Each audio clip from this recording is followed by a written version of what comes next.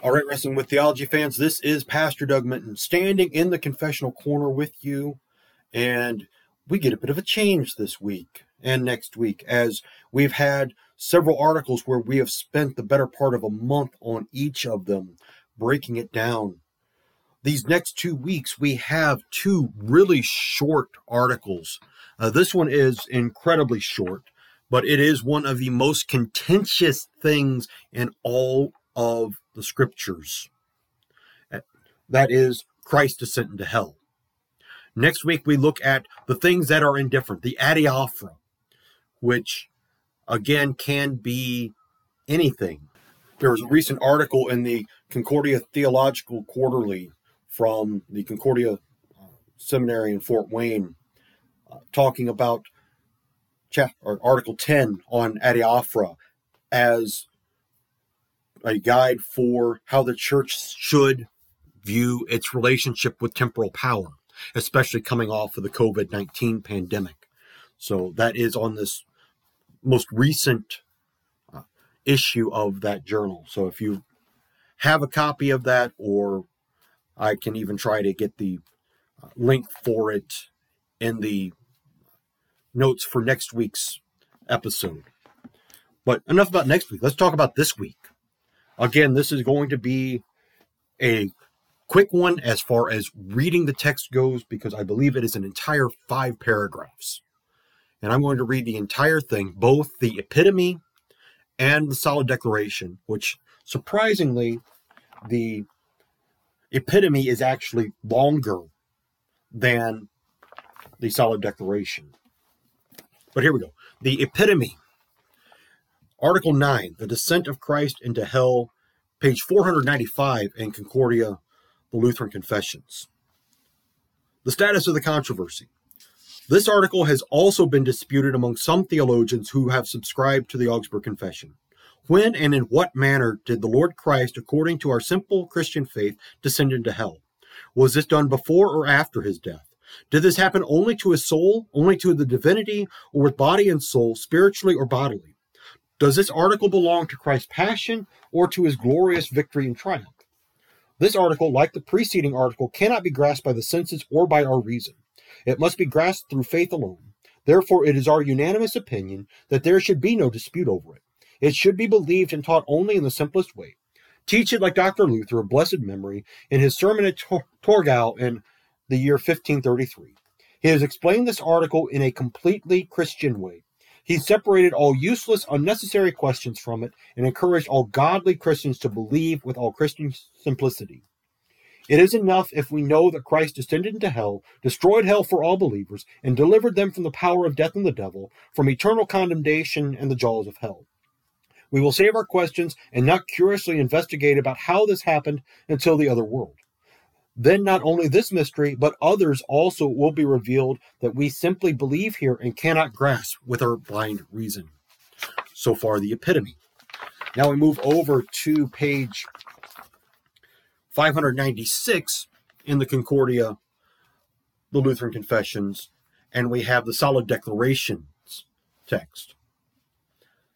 Even in the ancient Christian teachers of the church, as well as among some of our teachers, different explanations of the article about Christ's descent to hell are found. Therefore, we abide in the simplicity of our Christian faith. Dr. Luther has pointed us to this in a sermon about Christ's descent to hell, which he delivered in the castle at Torgau in the year 1533. In the creed we confess, I believe in Jesus Christ, his only Son, our Lord, who was crucified, died, and was buried. He descended into hell. In this confession, Christ's burial and descent to hell are distinguished as different articles. We simply believe that the entire person, God and man, descended into hell after the burial, conquered the devil, destroyed hell's power, and took from the devil all his might. We should not, however, trouble ourselves with high and difficult thoughts about how this happened.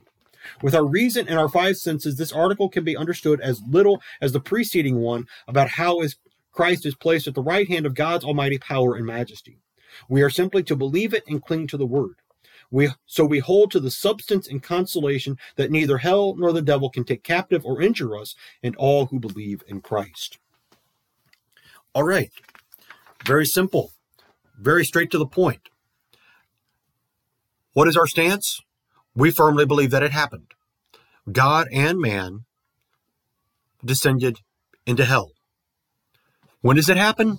These are the questions that come up in the status of the controversy in the epitome. When did it happen? Did it happen before Jesus' death? Or did it happen while Jesus was in the tomb? Did it happen as he was awakened by the Holy Spirit in the resurrection, and then he descended to then rise on Easter morning? Or is it something that happened immediately following his death? We don't know. Jesus doesn't tell us. Nobody tells us. In fact, one of the main reasons this has become such a hotly debated topic is because there is only one oblique reference to it in the entire scriptures. And this is starting in 1 Peter chapter 3, verse 18. For Christ also suffered once for sins, the righteous for the unrighteous, that he might bring us to God, being put to death in the flesh, but made alive in the spirit, in which he went and proclaimed to the spirits in prison, because they formerly did not obey, when God's patience waited in the days of Noah, while the ark was being prepared, in which a few, that is, 8 persons, were brought safely through water. Here is the entirety of the scripture on Christ's descent into hell. And it's very vague. Yes, he was put to death in the flesh, made alive by the Spirit, in which he went and proclaimed to the spirits in prison. Now we have all of these questions about it, and simply what we need to know is right there. Jesus descended into hell. He proclaimed his victory over death, hell, and the grave, and took away all power from the devil to be able to come after us, to claim us as his own. And so therefore this bleeds right into where we've been in Revelation chapter 12 with the casting out of Satan from heaven in the final war in heaven. The proclamation that woe to the earth, for the devil has come to you knowing that his time is short, that he redoubles his efforts against us, because he knows the time is short.